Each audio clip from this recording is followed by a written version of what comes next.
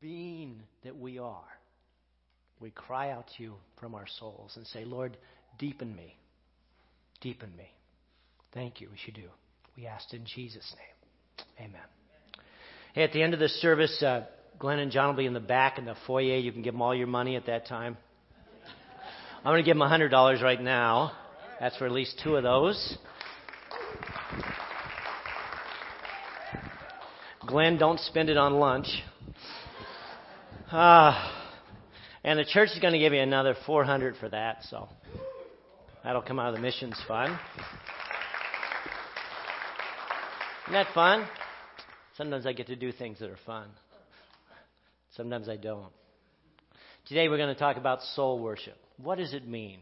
I talk with the elders about what's a soul? What is our soul? What exactly is that? It's this kind of fuzzy thing. We say, I worship Him with my soul, and I go, what exactly am I worshiping Him with? What does that come into being? How do we understand this concept of soul or soul worship? And I concluded soul worship is this: never give up. Say that with me. Never give up. That's soul worship.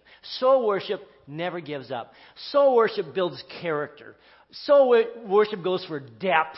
It says, I'm not giving up. I'm not giving in. I'm going to continue to work hard. I'm going to do everything I can despite this sense that it's not going to work.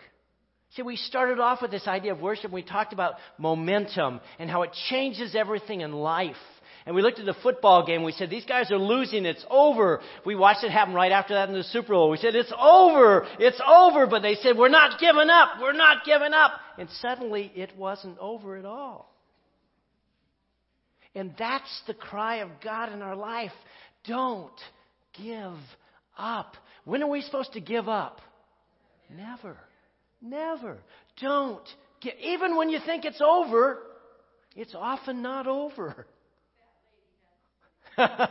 Even when the fat lady sings, sometimes it's not over. We go, oh my goodness, what is God doing here? And He resurrects Jesus from the dead. We thought it was over. We thought it was finished. But the reality was it was just beginning. You see, that's soul worship.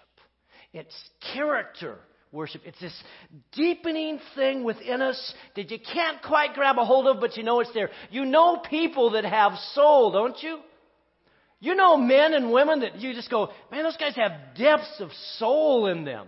I look around our church here and I see a number of these different men that have touched my life. I've been here some 15 years now, and they've all stuck around. And at times, I guarantee you, Rich wanted to leave.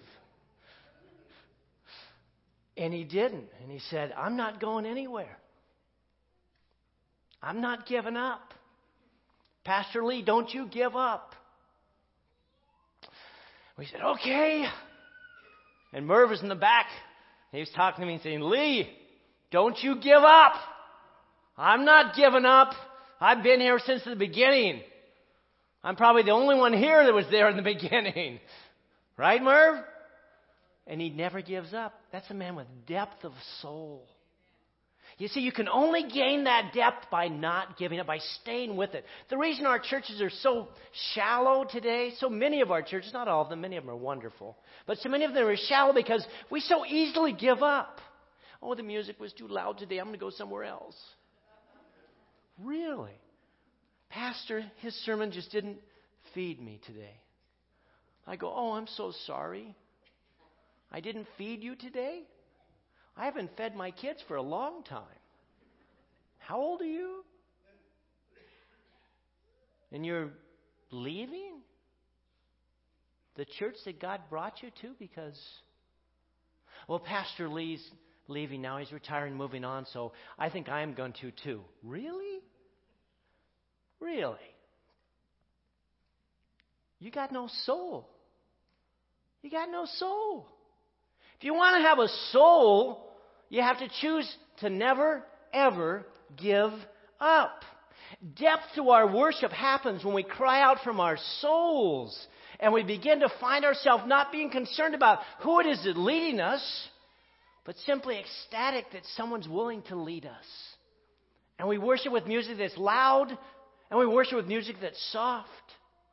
And we worship with the music that has incredible depth, and we worship with the music that's just kind of repetition. I go, really? You're going to sing that one more time? Seriously? And the Lord says, shut up, Leigh, and sing. Yes, Lord. And I shut up and I sing. And pretty soon I go, wow. I guess there's some depth in that I didn't recognize. Soul worship. It's worship with character. It's worship with depth. It's about this transformation process that God develops into our life. And we develop soul brothers over long periods of time. So I have like Jack Tishammer, who is a soul brother of mine. And that's because we've known each other for 30 plus years. And it takes that kind of time. It takes that kind of intensity because during that time we go through trials and difficulties, times when I just don't like him. And he just doesn't like me. And he goes, I don't even like you. Why am I around you? And I go, I don't know. God put us together again and again. I look at my wife. She has these soul sisters. They're just so close. It's humbling for me because I just don't do very well with the whole thing. You know, I go, I'm pretty good with the church in terms of commitment. I always have been fully committed. But when it comes to relationships with people, I always struggle. Building those soul relationships is hard for me.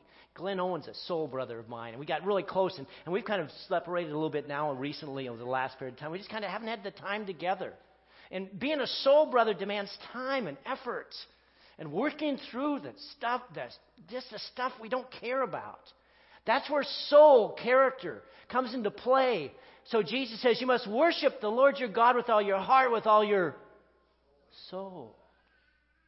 And I go, oh, that's that I will never give up worship. You see, our soul is an integration of heart and mind and will, all put together that makes up our being, or as the scripture, our psyche. The word for soul is suke, actually, in the Greek, and in the Hebrew is nephesh, which is both these pictures or ideas of an integration of heart, mind, will, everything pulled together that becomes who you are, who you personally are. And that character, that transformation keeps going. John Jerzak was talking about that at our meeting. He said, our soul continues to be built. It keeps growing as we get older and older. And I say, absolutely. That's the wonder of the soul. It gets more and more stable as we work involved in it. And so when I talk about the soul, I think there's at least 3 different aspects I'm going to walk with today. And there's so many more, but I think that the first thing when we talk about our soul is our soul identifies with the teaching of Christ. See, soul worship identifies with the teaching of Christ. And soul worship, we'll get into that in a minute. What about this soul thinking? In Matthew 5, Jesus said, you're the light of the world. You're like a city on a mountain. You glow in the night for everyone to see. Don't hide your light under a basket. Put it on a stand. Let it shine for everyone to see. Soul worship. Identify with me. Be publicly proclaim Jesus is Lord in my home, in my neighborhood, on the golf course, at my workplace. Anytime I have a chance, I talk about, what God has done in my life, what He's doing in my life. Some of you guys are undercover Christians. You need to squeak up. You need to speak and say, I haven't shared much of this, but I have a relationship with Jesus, and He changed my life. Randy was sharing this morning about a brother at work that finally is starting to step up and share the reality of Christ in his life and the fact that he is a Christian. And then other people started to go, what? You're a Christian? I still remember this funny story. I'm going to throw it at you, even though I shouldn't. I'm going to anyway. It was a story about 2 Jewish brothers, and they came to each other, and he was sharing with his friend. He says, this horrible thing has happened to me. So what happened? He said, my son has become a Christian. He said, what? He says, yeah. He said, I came to tell you this. He said, what? He said, my son became a Christian too. He said, you're kidding me. He said, no. Let's go see the rabbi. So they run to the rabbi. Rabbi, a horrible thing has happened. Our sons have become a Christian. The rabbi turns to him and says, I know. My son became a Christian too. He said, let's pray to God. Let's talk to him and ask him to help us in our time of need. So they began to cry out to God, God, we asked you to help us. Our sons have become a Christian. And a voice came from heaven said, so did my son.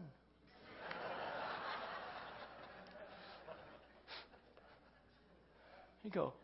We start finding out all these people that are Christians we didn't know about. Undercover Christians who need to be uncovered. Brought out into the open. Share the truth. Identify with Jesus. And there's a soul process there. This band of brothers begins to happen. And we identify one with another. And we're strengthened in that process. And God is honored and glorified when you publicly identify in your marriage, with your family and your friends, at the restaurant, the golf course, on your Facebook page. You can't say, I love Jesus and be ashamed of him at the same time. He said, if you're ashamed of my teaching, then I will be ashamed of you as well. And what he's trying to say is, if you want to develop soul character, if you want to learn how to worship God with your soul, then you have to speak concerning the truth of my teaching to those that are around you. And you say, hey, here I stand. Here I stand. And we grab a hold of the hand and we stand up. Everybody stand up. Grab a hold of the hand of the person next to you. Grab a hold. We're going to do something. We're going to get community today, all right? I'm going to pray, and you guys pray behind me. Think of this as like a wedding thing. Okay, we're doing the vows. Here we go. Okay. Jesus, we love you. And are committed to following your teaching. Deepen our souls as we listen to you. Deepen our love one for another. Amen. Now give a hug and sit down.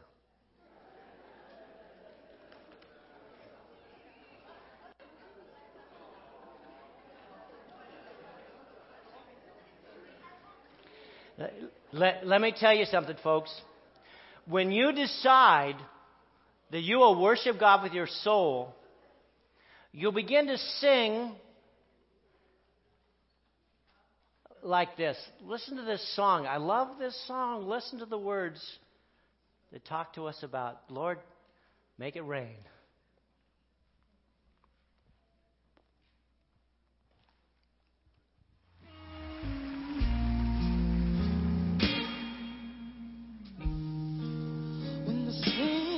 Of my father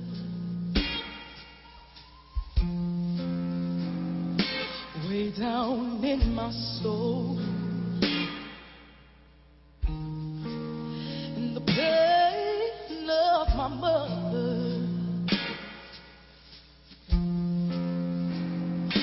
will not let me go.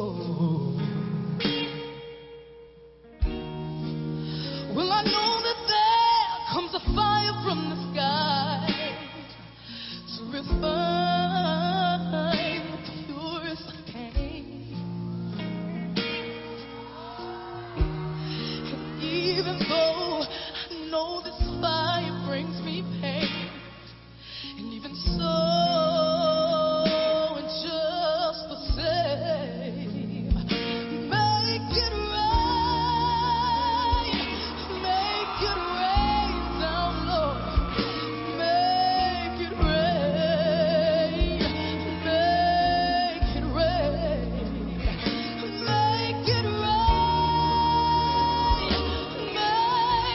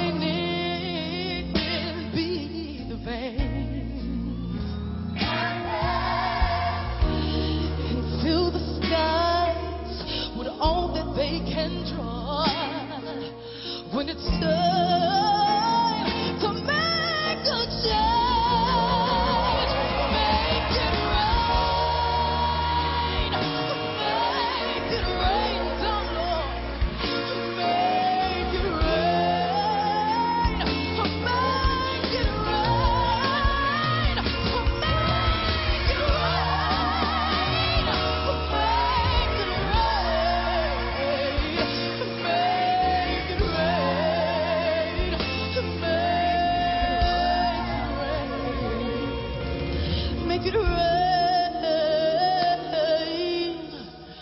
Make it rain.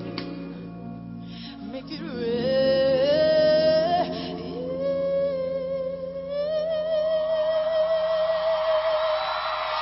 Make it rain.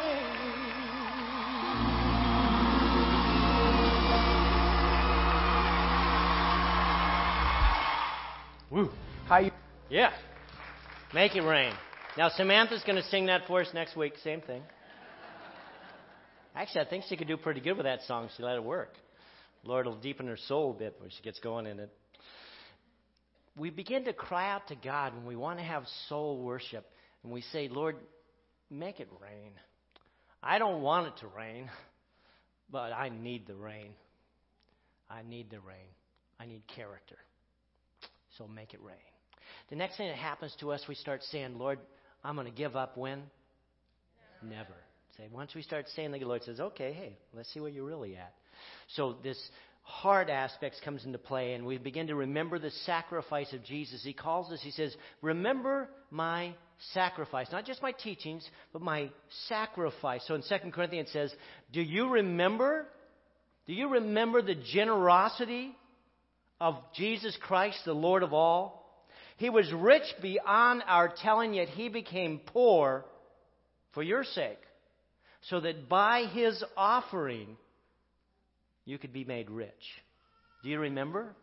He's not talking about money. He's talking about the wealth of life that he provides to us, that he gives to us on the cross. And we're going to share in the Lord's Supper here. And we're going to remember the wonder of his sacrifice. The amazing opportunity we have to respond to him with our souls. You see, these ordinances that God lays out of baptism and communion are soul ordinances. They change us. I remember the day when I was baptized. Everything changed inside of me. I remember coming up out of the water and going, thank you, God. And this powerful memory is stuck there. And I was in this cold tub in Germany. It was freezing. Guy dunked me in and brought me out, and I screamed out, thank you, God. And it began the process of deepening my soul. And then when I got to share in communion with my brothers and sisters, recognizing all that Jesus had done, how he pulled us together, that not only had we been baptized into his death, but now I could begin to remember what he had done for me in saving me from the penalty of sin, from the power of sin, from the presence of hell, ensuring that I would join with him in heaven and have a life here now. He paid for my future, as well as gave me direction and hope for my present. See, communion was given to us as the church, not as individuals. It was an opportunity for us to have this soul worship and say, Lord God, we all together declare that your life was given so we might have life, and we take of bread and we take of juice. And in all that, we find ourselves going, you know, Lord, you change everything. And as we eat of that bread and drink of that blood, transformation begins to happen, and our souls begin to deepen. And that's why Paul says, don't come down here and take this lightly, because God has said, when you do this, something incredible will happen within you. Sometimes I take off my shoes. I go, you know, Lord, I'm walking on holy ground. I'm going to take off my shoes. So when I come to take communion, I go, I don't want to have any shoes on. I want to declare the fact that I want to walk with you in holiness and completeness, and I commit myself to you. And sometimes I'll walk up to the cross and find myself going, oh, Father, I remember all that you did for your Son. Thank you, Jesus, for giving life for me. And I think of how his hands were nailed and his feet. And I say, thank you so much, God. Thank you. I commit myself to you, and I walk away from the cross. And sometimes I just kneel at my seat and I just cry out to God and say, God, help me to understand what this is, because I can't comprehend it. Why? What is man that you'd be mindful of him? And what has taken place here? All these things we do. And so we all do it today. So let's all stand. And you can either go right. Betrayed, it said that Jesus took a bit of bread. And he broke it. And he turned to the apostles and he said, in the same way that you see this bread broken now, my body will be broken. It'll be given for you. And so we remind ourselves of something supernatural that was about to take place, because this was before Jesus gave his life. We go back to that time, we remember for a moment. Lord Jesus, we see, we envision, and we recognize you as you sit there at that table and you hand out that bit of bread to us. We take it from you and we place it into our mouth and we eat.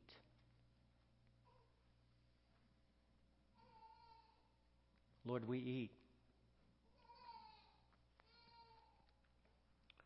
in remembrance and recognition of what you were about to do and what now you've done. Thank you. Lord Jesus, thank you for granting us life, for renewing our souls, changing everything. Wow. So we talk about that aspect of soul worship and never giving up. And as we begin to inspect the Scriptures, we see Jesus telling us that we need to not just remember him in his teachings, but we need to consistently and regularly spend this time together. As often as you come together, it talks about the need for us to have communion together. That it's not for us individually, it's for us as a church.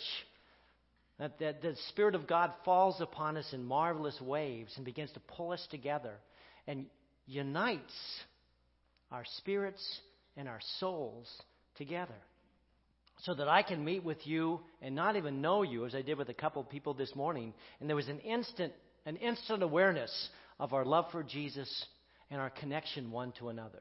And that's what happens whether you're in Moldova or Costa Mesa or Arizona, wherever you're at.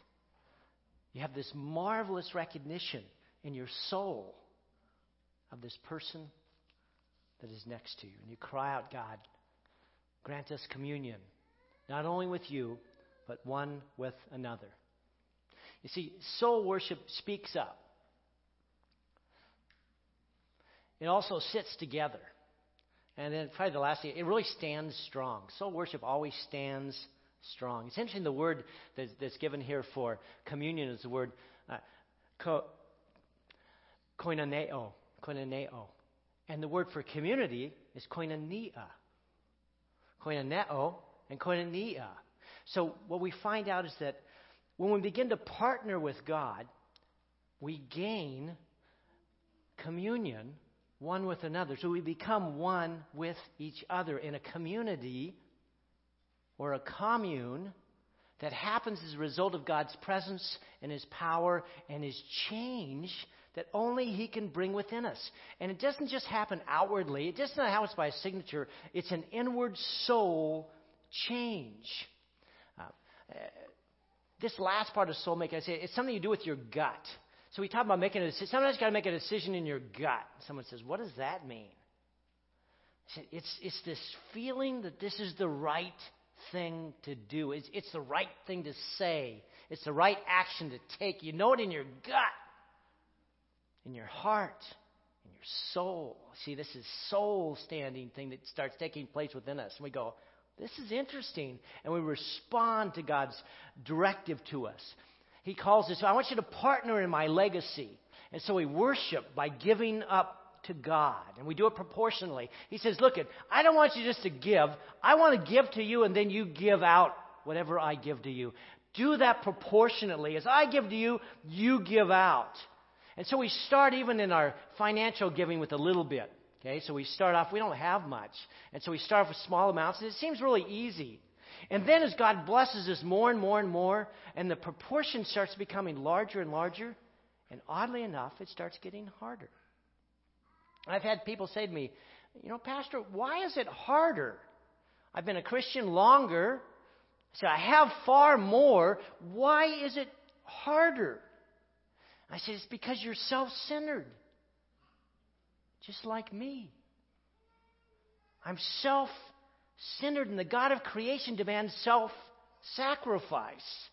See, it's about gaining depth of soul, and our flesh doesn't want it.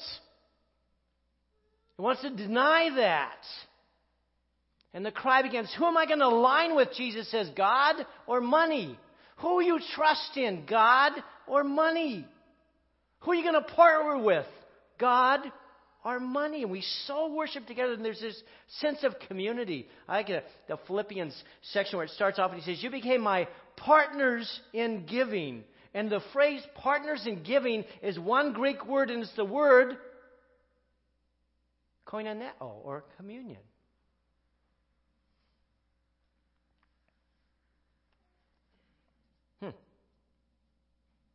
Hebrews 13:16.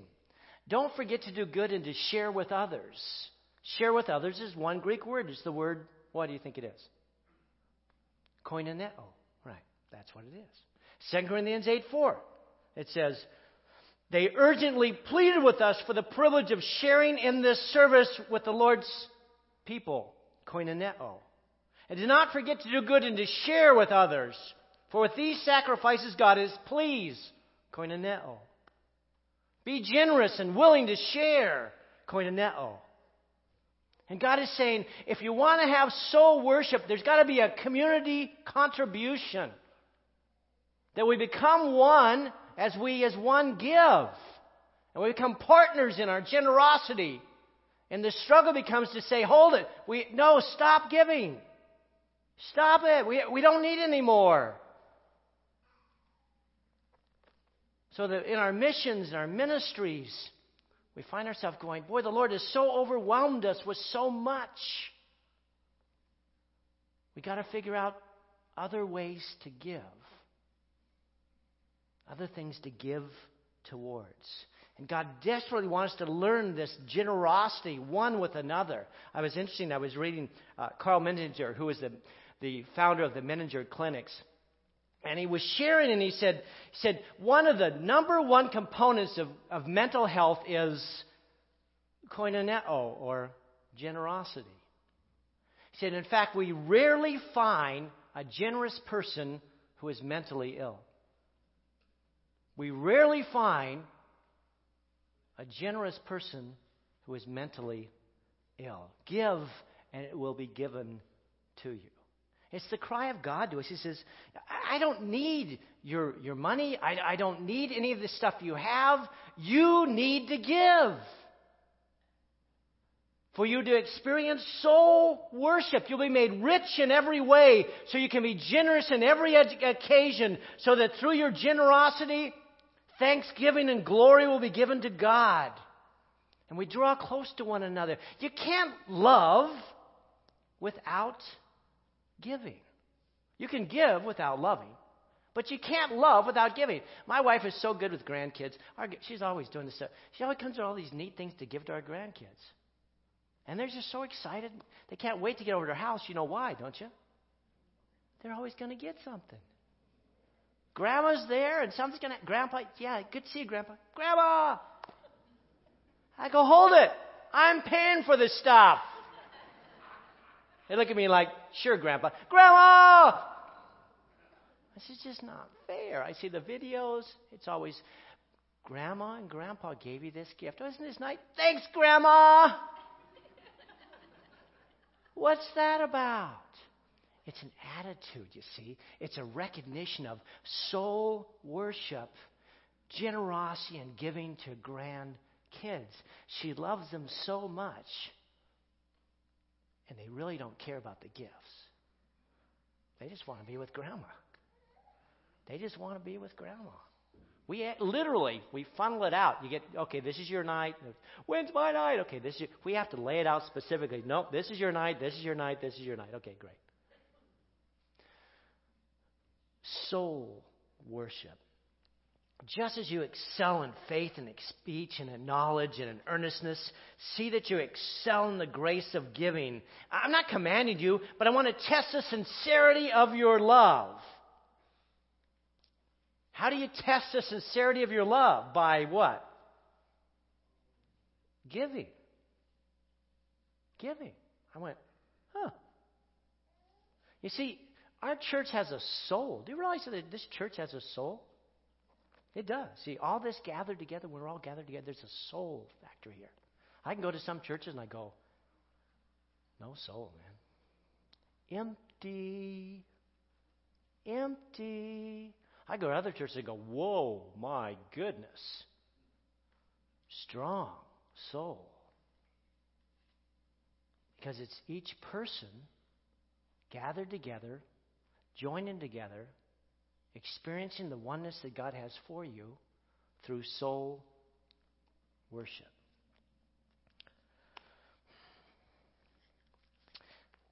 Cheerful giving. It's an act of worship that unites the church. Fearful giving is an act that divides the church.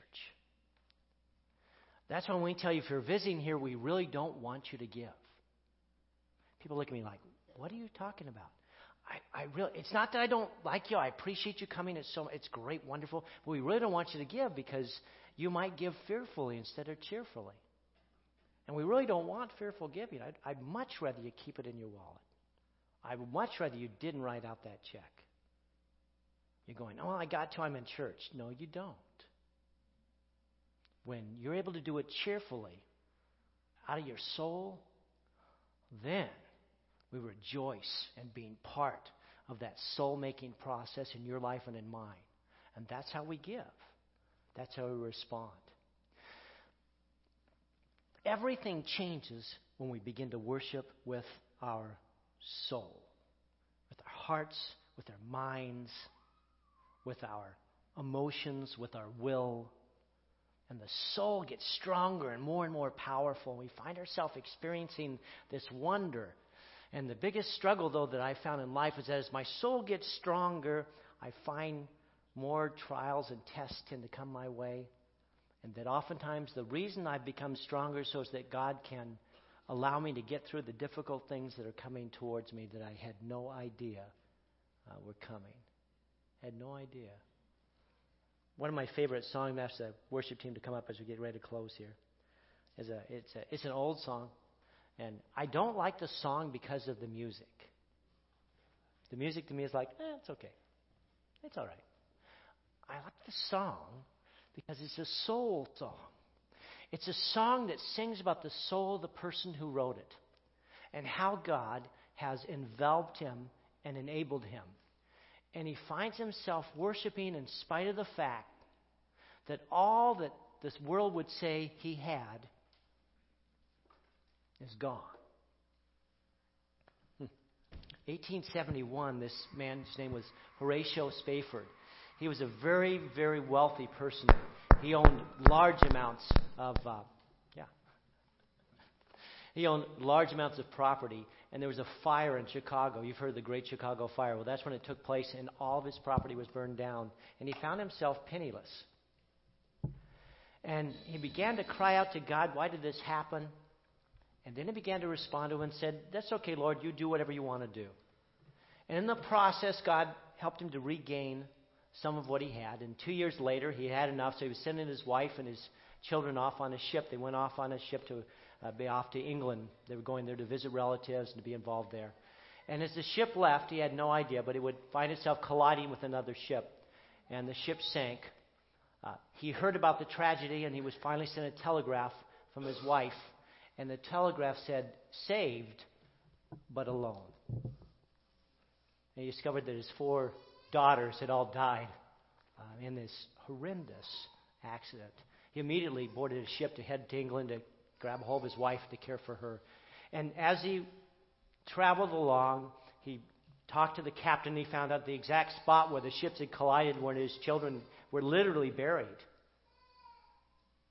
And as he hit that spot, he wrote these series of verses that God gave him.